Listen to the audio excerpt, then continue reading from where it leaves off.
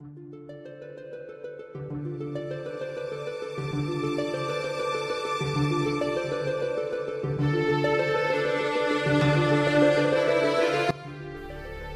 to Final Fantasy Weekly. I'm Drew Kreisman. And I'm Ira Kreisman. And on this episode, we continue our conversation on Final Fantasy Tactics. When last we left our heroes, Ramza and company had slain the Marquis Elmdor, or rather the Lucavi Zalera the Death Seraph. Because we're doing that now. We're straight on confronting the secret hidden cult, the Knights Templar of the Church of Glabados, who have their own secret agenda beyond the secret agenda of the actual church led by High Confessor Marcel. So it's all getting very, very complicated. And inside of this, we were reunited with the daughter of one of the other members of the Knights Templar, who we are now going through and sort of killing one at a time here as they turn themselves into super creepy demonic monsters with the stones that they have. Meliadul, the daughter of Fulmarv, who seems to be in charge of this entire creepy adventure, witnessed and actually took part in the battle with Elmdor, recognizing that this is in fact what the stones and therefore her father are up to, and we pick up with her and Ramza sort of still in Limberry Castle, having a conversation about what to do next. After once again confirming that the stones do what they do, Meliadul then asks the important question of, okay, what do they want? What are the Knights Templar after? And Ramza, and this is an important point, I think, for everything that he does know, still has to say, I cannot see their ends. He doesn't know yet what they're after. He knows what the High Confessor wants, which is essentially to appoint himself king. That's what most of the schemers in the story have wanted. But what does the cult want? We don't really know. He says, if we're to judge from Riovanes, where there was a slaughter, right, they possess enough power already to drive an army to its knees, yet still they do not use it, he says, or even flaunt it openly. There must be a reason, and that reason is our answer. And Meliadul remarks that the Lucavi cannot be felled by men, or at least every tale and legend paints them the same. Ramza says, so they do, but I have seen these monsters slain. And I love that he doesn't say, I've done it myself. He gets real, really noble, or really humble here in this moment. He says, I've killed a couple of them, actually. And then they basically agree that, we better hope that they're not the undyings from the stories, but rather things we can kill, because we're probably going to have to kill a few more of these things. I find that really interesting because I wonder who spread those stories. If the Lucavi have been playing the long game here, they might be the ones who have put themselves in legends as unkillable. Sure. And so Meliadul decides to trust the Auracite that she has to Ramza, but asks for a favor in return, that she be allowed to go on the rest of the journey with this ever-growing cast of heroes who are trying to prevent something, though we don't know entirely what yet. And then she tells Ramza that her father has gifted a stone to Lord Dicedarg, and that really surprises Ramza. He's like, wait, why would he give a stone to my brother? Another question we don't have the answer to yet, but it's... Well, we do a little bit in that the stone chooses the vessel. Right.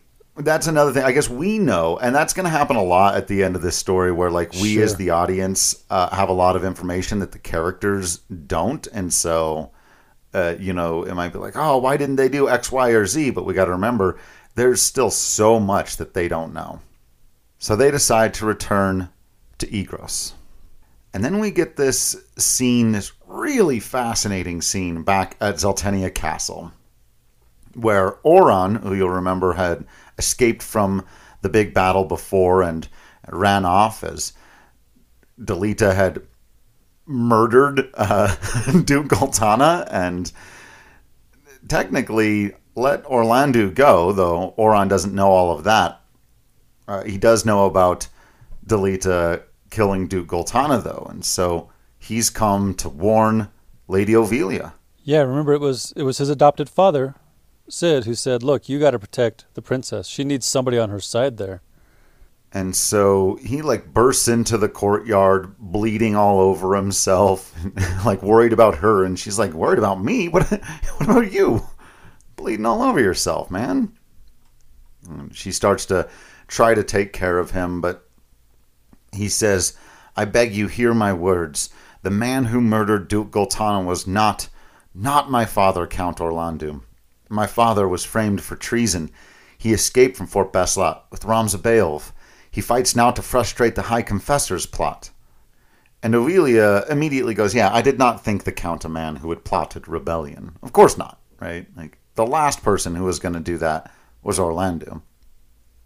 But as Ovilia is asking for clarification about who, this whole time we've also got like knights trying to break down the door because there's an intruder, right? And so they're, kind of interrupting, and eventually they burst in, and Delita walks in. And now, he's always had that really nice gold armor, or at least since he's joined up with the church initially. But now he's got this brilliant robe, and it's like the white mage robes from Final Fantasy 1 or 9, if you prefer. It's kind of got a big collar, a big mantle, if you will. He's looking very, very noble for a man who hates the nobles. Yeah. And Delita orders the knights to leave, and one of the knights calls him my lord, which, again, remember where Delita came from. He was just the nobody from nobody who was, in the filth, in the gutter, whose sister was tossed aside because she was in the way. And now this guy bows and says, my lord. And Delita says, stand up, turn, and walk out the door behind you. And the knights are like, well, but Lord Commander. And Delita says, it was not a request.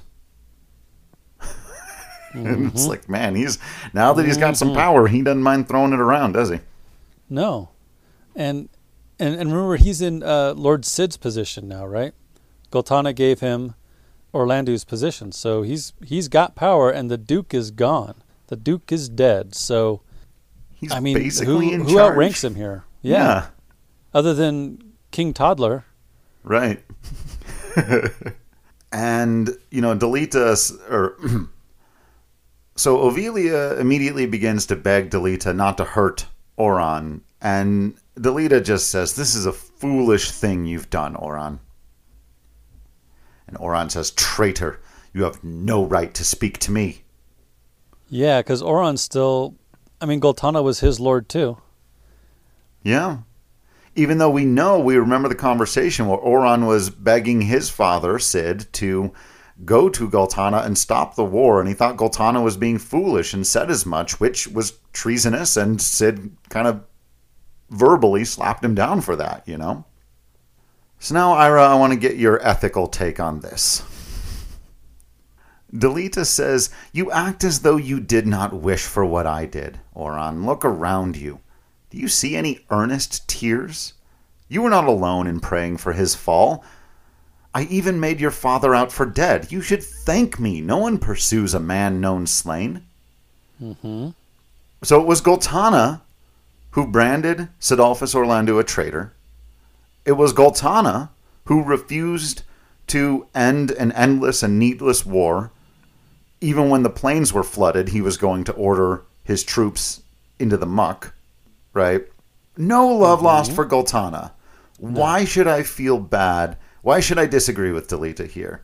Why should I have a problem with Delita stabbing him in his gut and taking over? Sure.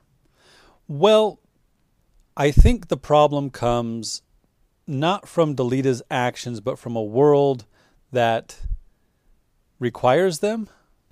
Right, yes. In a perfect world, we would see this corruption. We would remove this person from power. He would be made to stand trial and somehow answer for his actions. But that's not the kind of world this is. And I'm not sure that Delita trying to arrest Goltana would make any sort of significant change. Right. So I don't disagree with Delita, except that we know I mean, we've seen his growth in power and how he now wields his power. So I don't think his reasoning is, you can find fault with the reasoning, right? Goltana was a bad person. He was doing bad things. He'd been doing bad things for a long time. Now he's out of the picture. And he's not wrong in that he basically, Delita basically saved Sidolphus Orlando's life. Right. By exaggerating his death. So, is it ethical? No. But by what standards, Right. And given the situation they're in, I don't think it's unethical either. Totally, right? Totally. So, yeah. I also agree with Delita here.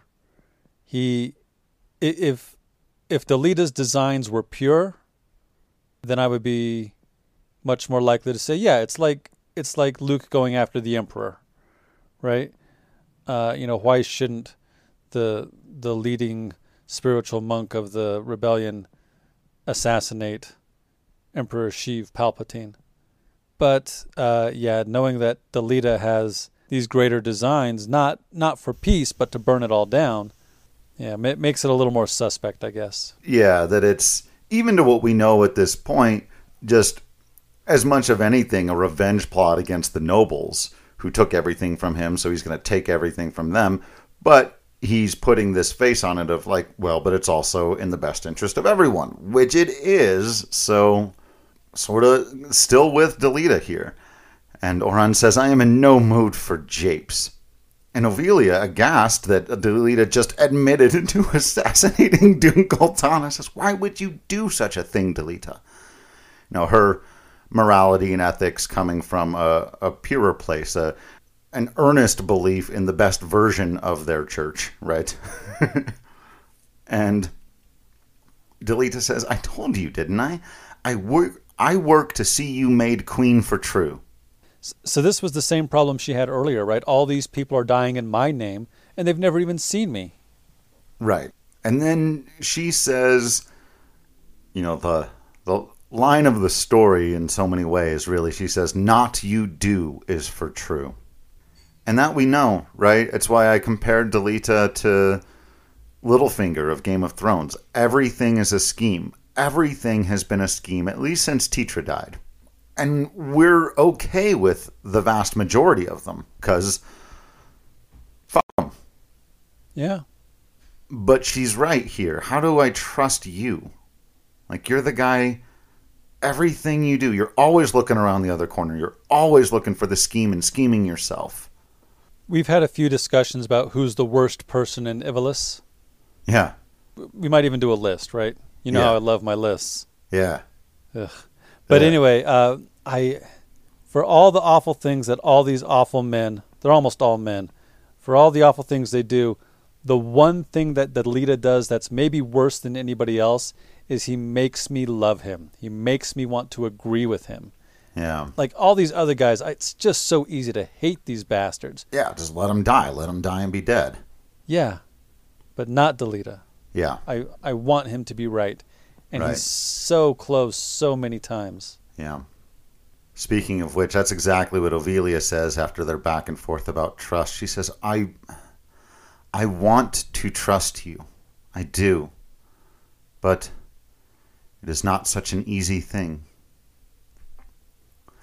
I should mention really quickly, because I don't think I ever shouted out the voice actor for Ovelia. There's not a lot of scenes with voice acting in the War of the Lions version, and I just wish there were so many more, and she's only in a couple of them, but I have to mention, because she's so good, and she's in a ton of Final Fantasy stuff. Her name is Carrie Walgren.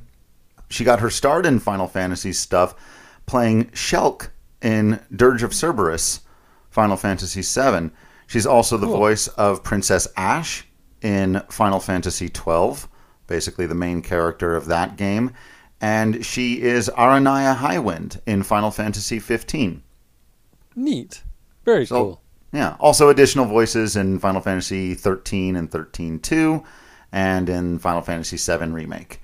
So kind of a veteran Final Fantasy voice actor, but that she's 3 pretty extraordinary badass women of Final Fantasy. Well, 4. I'm not going to leave out Shulk. I love Shulk. She's great. But Ophelia, Princess Ash, and Aranai Highwind is a pretty incredible trio of characters to voice, and very different roles. Absolutely. That's great. So then Delita tells Ophelia to return to her chambers so that he can have words with Auron. He sent her to her room? Come on, he man. did. Still treating her like a prisoner, which has been kind of an unspoken truth about all of this, because why isn't she in charge now, actually? Well, because she's been this sort of puppet Manchurian queen the whole time, right? But she begs Delita not to hurt Auron, and he says, I'm not going to, you have my word. More of that promising and trusting from the schemer of schemers. And then Auron starts getting really honorable, and he says, I did what needed to be done. I only needed to clear my father's name. Go on. I ask that you make it clean and quick. And Delita goes, stop it, dude. I'm not going to kill you. It'd be a total waste. Auron says, What do you mean? What do you need from me? And Delita says, your loyal service. And Auron says, again, you jape. I would die before I bent my knee in your service. And those appear to be his 2 options here, so bold to say. Yeah. But I love what Delita says, ever the pragmatist. And again, it reminds me of the logical, because people say things like that and they get really poetic, and then Delita says, no, you would not. No, you're not going to die here and now because of this. Because I'm going to bring down the northern sky. And when that sky falls, the land of Ivalice will again be made level. Then I build a new kingdom for Ophelia. The High Confessor will face judgment as well, of course. I am not the Church's hound. They were just the vehicle for him to get there, and now he's done with them as well. But again... Yeah. Oh, no, go ahead. F him. Am I supposed to feel bad for the Church? For the High Confessor? Yeah. And I want to point out, so we said he sends her away, right? But she hasn't actually left yet. Right. She went down the stairs, she opened the door, she closed the door, but she didn't leave. And so I wonder if Delita knows that she hasn't left, and so saying, I'm going to build a new kingdom for Ophelia was for her ears. Or am I giving him too much credit? No, I like that. I think you're right. And because again, it's like he's trying to win her trust. He's always playing every angle, right? And so, yeah, I think that's true, but I also think that he does mean it. I mean, we're a lot of the last couple of episodes here are going to be us trying to figure out what's really going on in Delita's mind and heart. And it's not ever made explicit.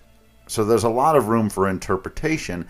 I actually think that this next thing that he says, for me, it's where he probably started to go off the rails a little bit. Because to this point, I'm okay with 90% of what he's done. And I think 99% is at least justified, right?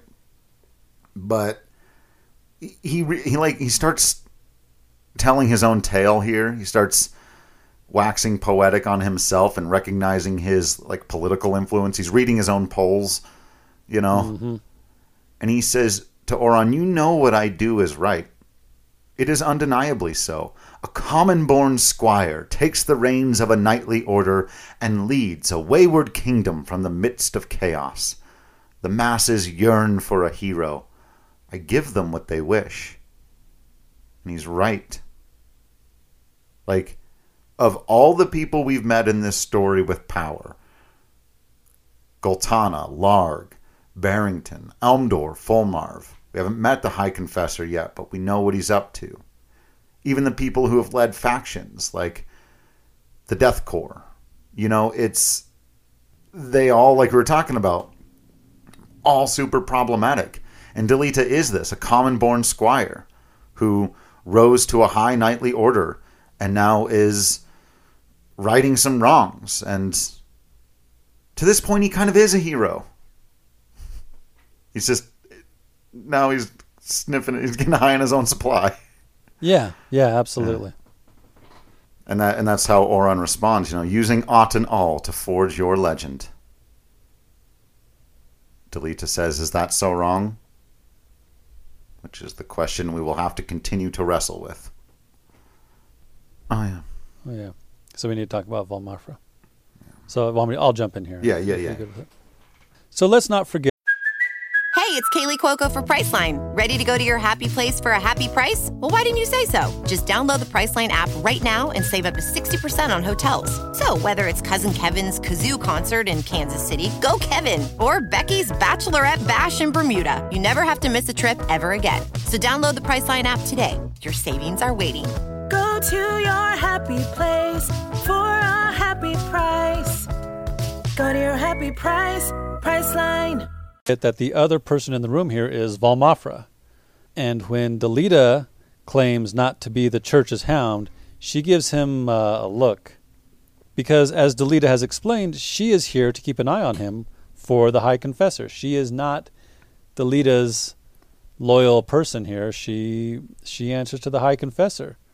So if Oron is questioning his traitoriness at killing Goltana, now it's Valmafra's turn to question him turning against the church, and she pulls a knife, and that's when Ovelia really runs out of the room and slams the door closed, so everyone knows she hadn't left yet.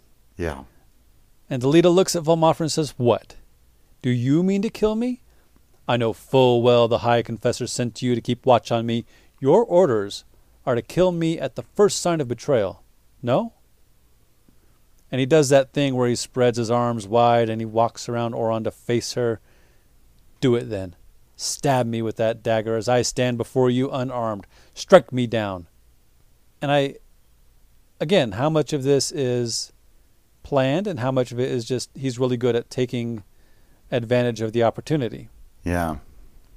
Because she hesitates. I think she's grown to like him, to see the wisdom in his argument, like you asked the question about ethics earlier. Does she also see it as, well, yeah, it's probably better with Goltana's gone? And she does not strike.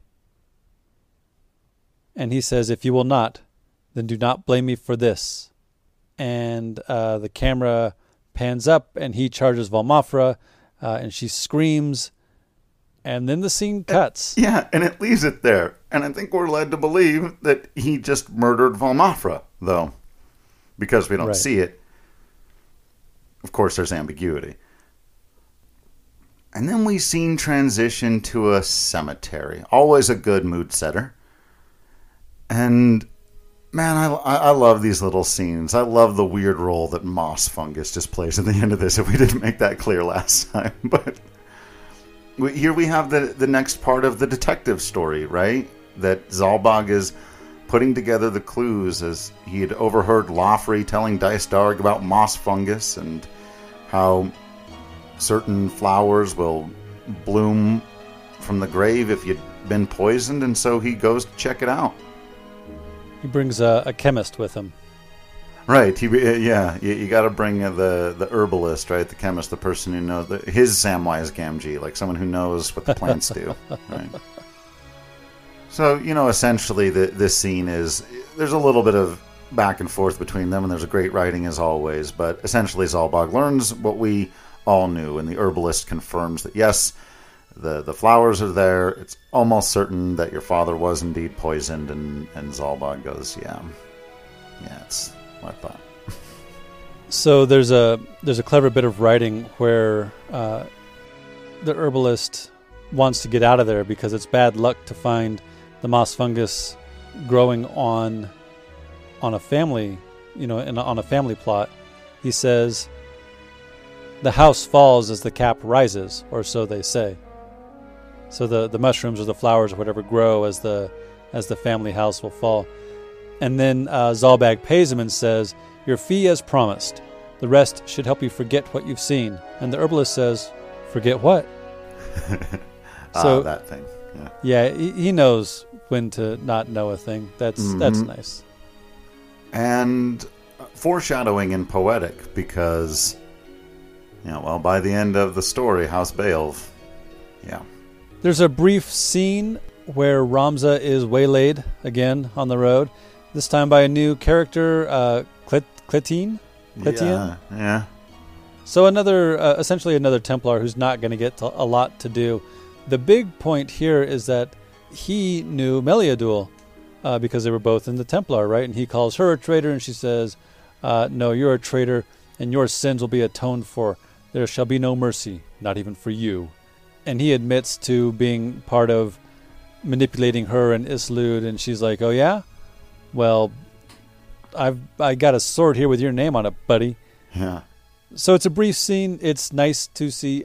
One of my big complaints, actually, about Final Fantasy Tactics, or one of my few complaints, I should say, is that a lot of the side characters get introduced with these cool stories, and then their story wraps up, and they don't get anything else to do.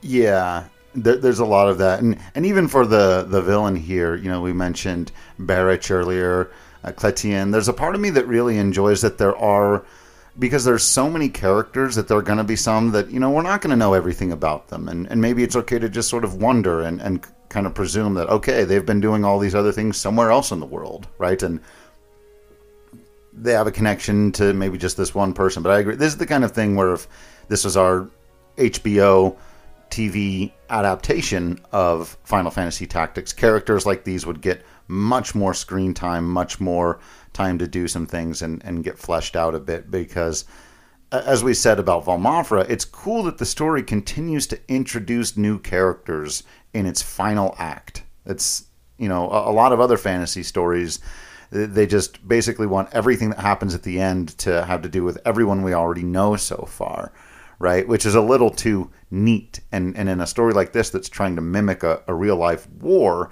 there would be players who would randomly come in at the end and not really have been a big deal, but then were for just a minute, So I agree that from a certain perspective, it's frustrating we don't get more time with them. On the other hand, I think it helps deepen the grounded realism of it. The story with the demon zombie monsters. Right, the very grounded demon zombie story. Right.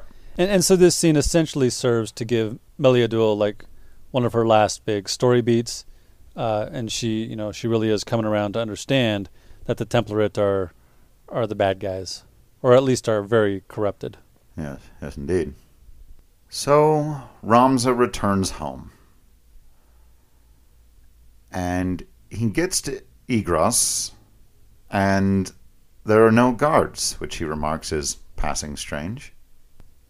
And then he sees Zalbog's mount. I like that he recognized it. Again, in our version, that's a little more Lord of the Ringsy. All of the chocobos would have names, and right. He would say it's... So, in the go-to move, the storytelling technique that I absolutely love that this game employs over and over again, we pick up before Ramza arrives, and we see what's going on just before he gets there. And Zalbog is apparently confronting Dystark. That's the other one you have to pair it with, is coming in the middle of a conversation.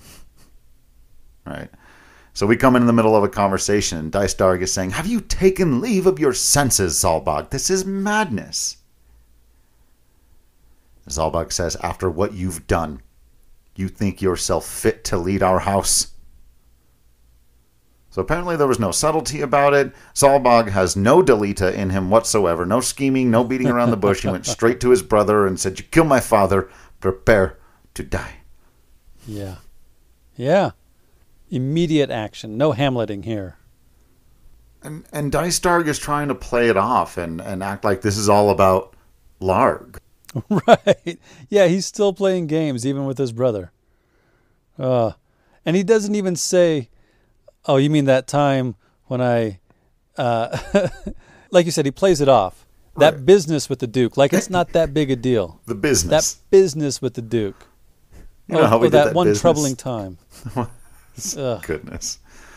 And Zalbog says, "Of course, I don't even care about..." He doesn't quite say. He says, "Our liege lord's murder bothers me not half so much as our father's. How could you dirty your hands with his blood? What manner of son are you?" And Dystark has the audacity to say, "I am my father's son. I know not of his murder." Good Lord. You. So even caught out in a lie, he plays the game. Yeah. Like the whole time. Mm-hmm. Like not until he absolutely has to no longer pretend will he admit to a lie. And then as Zalbag just begins, screaming, "Why do you do it? Why?" at him, knights barge in, and Dystark says, "Zalbag is taken with some madness." Ooh, What a snake. very close to a malady. Yeah, isn't it? Oh, man. Seize him, And so the guards go to arrest Zalbag when Ramza Beelv enters the room and says, "Stand your ground, Zalbag." Like, what? This is amazing. Yeah. So again, I don't like Zalbag. No. There's almost nothing he could do to redeem himself. But the fact that Ramza comes in and says, "Stand your ground," like, you're right. I know you're right. We're not going to let these guys lie and say that you don't know what you know. We're all on the same page here. Yeah, again, it's sort of like what Zalbag says here is true, and I'm going to read it and agree with everything that he says and point out an important omission at the end. Yeah. Because he says, "Ramza, it is all as you've said. Dystark enkindled this war and slew the Duke, all to feed his own ambitions. He has sullied our name, brought scorn upon our house. He must be made to pay." What about the ordering of the murder of the girl? Yeah. You were okay what with about that? You carried that out. That again, it's like we're with him, but his line is, well, he sullied our name. It's about his ambition. He killed the Duke. He killed father, but the other things you were totally okay with. So we're with you on this, but we're still not with you. Yeah. But they do fight side by side. They do. They get to fight side by side here. Also, do you find it strange how in fiction brothers and sisters will call each other brother and sister? Yeah, and like was that a more common thing of like ancient times or of the style of speech, or is it really just some exposition stuff so that we know? Well, they'll do it also like in TV, like in Supergirl when John Jones's brother shows up. They call each other brother all the time. It's like, yeah. I never call you brother. Right. I call mom, Sure. right? But I don't call you brother. Right. It's weird. Yeah, it is. It is. Start calling you Lord Brother. I know, right? Yeah. No. Oh, my dear brother. No one actually says that. And then Dystark does his best, I guess, as they're fighting here, and he's going to plead his case. Now he says, "You fools! Why will you not follow where I lead? Why do you turn against me? The powerful must rule the weak. It is our duty. The crown once held such power, but no more. See how fate has brought it low? Why should we not rule in its stead? We must wield our power and seize the reins of Ivalice. Why will you not see this?" Yeah, to him it's just obvious that he should be in charge. Why can't anybody else see it? We talked about this with Goltana earlier, right? Yeah. This, by the way, is a remarkable turn of phrase. Again, Zalbag, as a person, we're not forgiving here, but this is an incredible thing to say. He says, and again, and now I'm going to see it all over the place, he calls him brother in the middle, but he says, "You feast on power, brother, but leave no place at the table for justice." Good line. That's a line. Yeah. Yeah. He says, "The name Beelv befits brave men who raise their swords in justice's name. You are no Beelv." Do you think he thinks it was just to order Argoth to kill Tetra? I mean, I really wonder, because they were going after the Corpse Brigade, right? Right. So did that end justify Right. the execution of a common child? I don't know. So then Dystark puts aside all the political arguments and just gets personal with his brother. He said, "Who has earned you the right to wield your sword of justice, to be hailed as a hero? Is it not I? I who have dirtied my hands to keep yours clean? All that you are, you owe to me. Gordon, if you miss this shot, you're not just letting me down. You're letting your whole team down too." Yeah. Says, "You ought to be on your knees thanking me, and yet you stand here in judgment." And he's kind of admitting to it without admitting to it. Like, even now, he's not going to say the thing. Also, Zalbag's hands are not clean. Right. I mean, I know that's the trick, right? Well, I didn't do it. I just gave the order. And then the Right. other guy can say, well, I was just following orders. That's the game. Right. But still, Zalbag's hands are not clean. Right. He just didn't murder their father. Right. Jeez. That's a low bar to trip Grading over. on a weird scale in this story. And so they manage to defeat Dystarg in battle, and as he is falling, he says, "You've ruined everything. Ivalice was to be ours. You fools, what have you done?" And as we have seen with the people who hold these zodiac stones before him, as he is falling, gets a blinky blinky light. This one's yellow.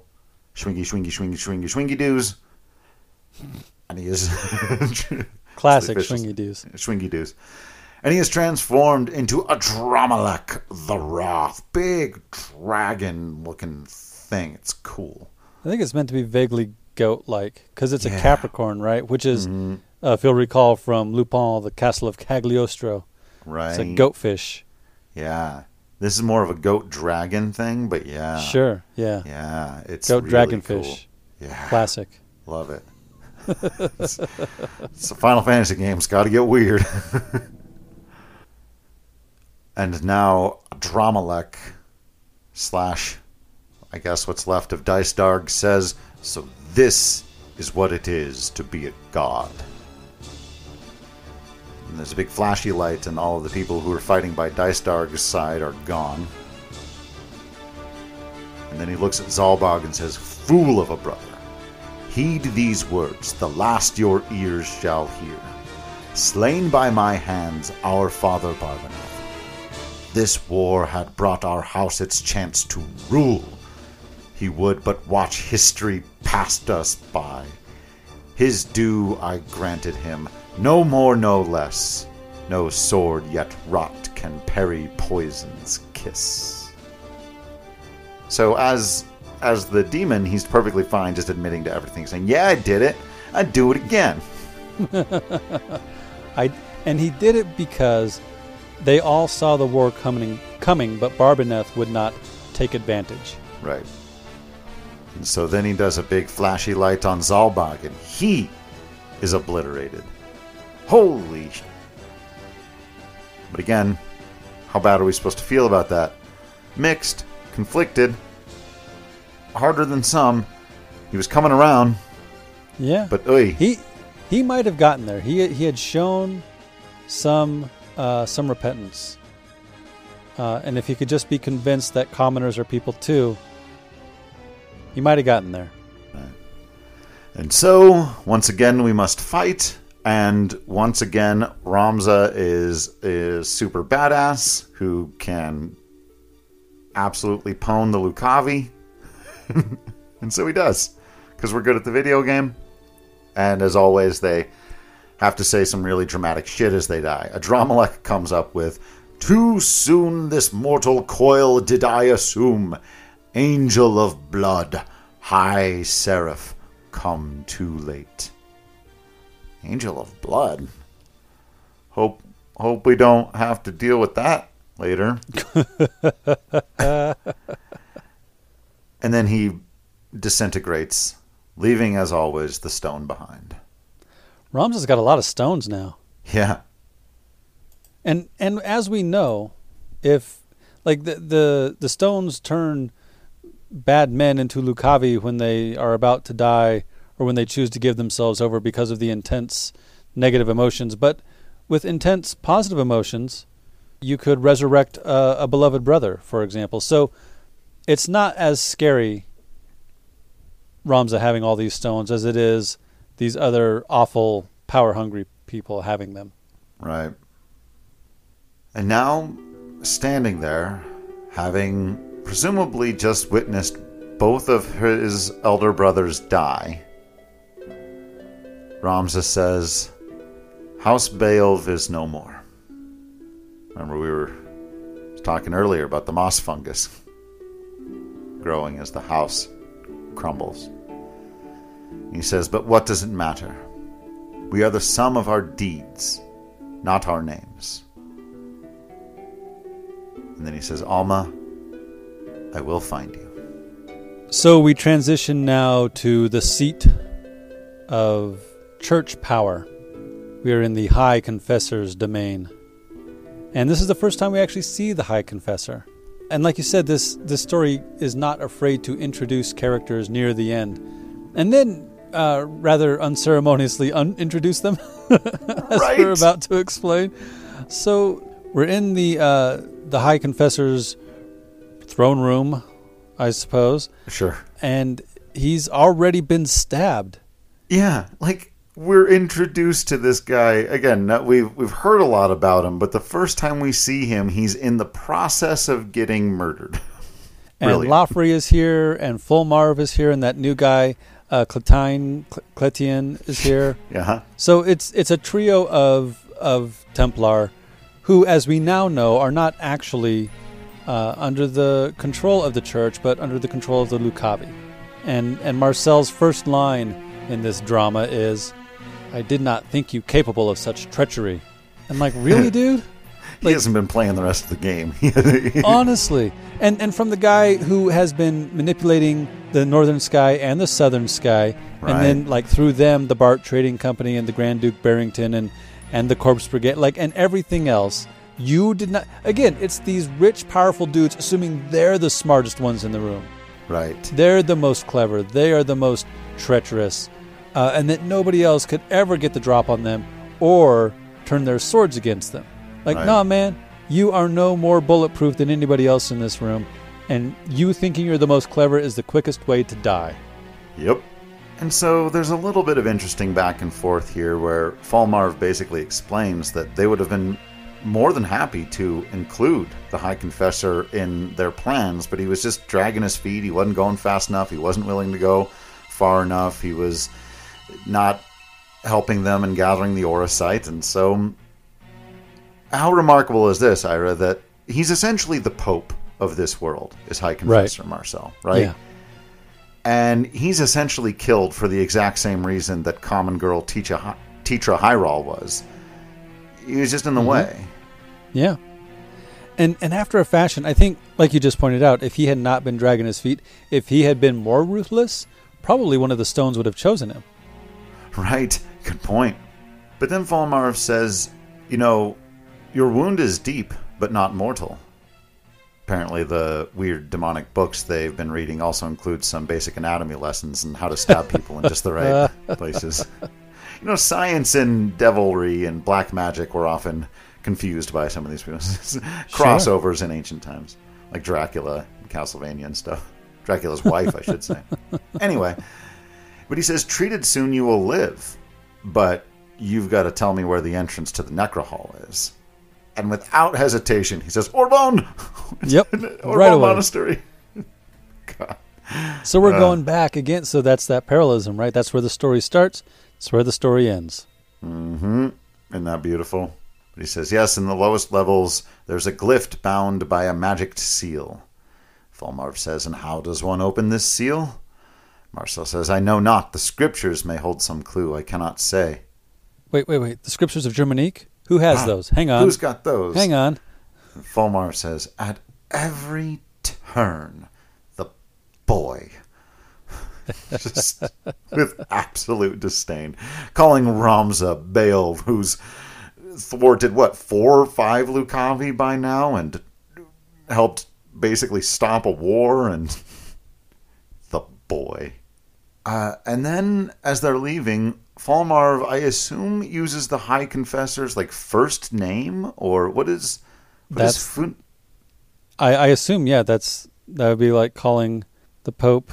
What is his name? But his real first name, not even like when it was John Paul II. He wasn't born John Paul, right? When it was right. They give these guys WWE persona names, these popes.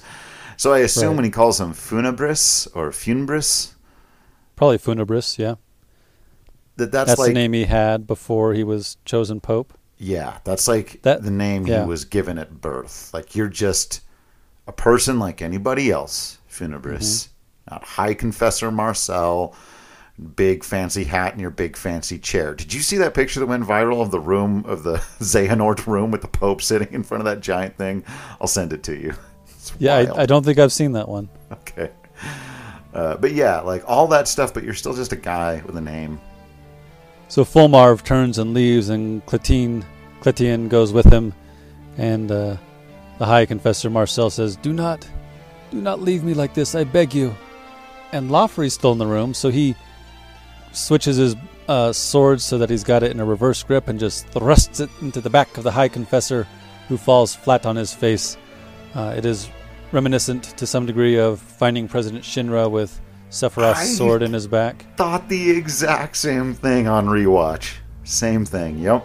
And they leave him there, and that's it. Yeah. For all that, yeah, I mean, for all that this is a very difficult war on the lower class, man, a lot of people in positions of power are dying. There's going to be a huge power vacuum at the end of this war. I wonder who's going to fill it. Right.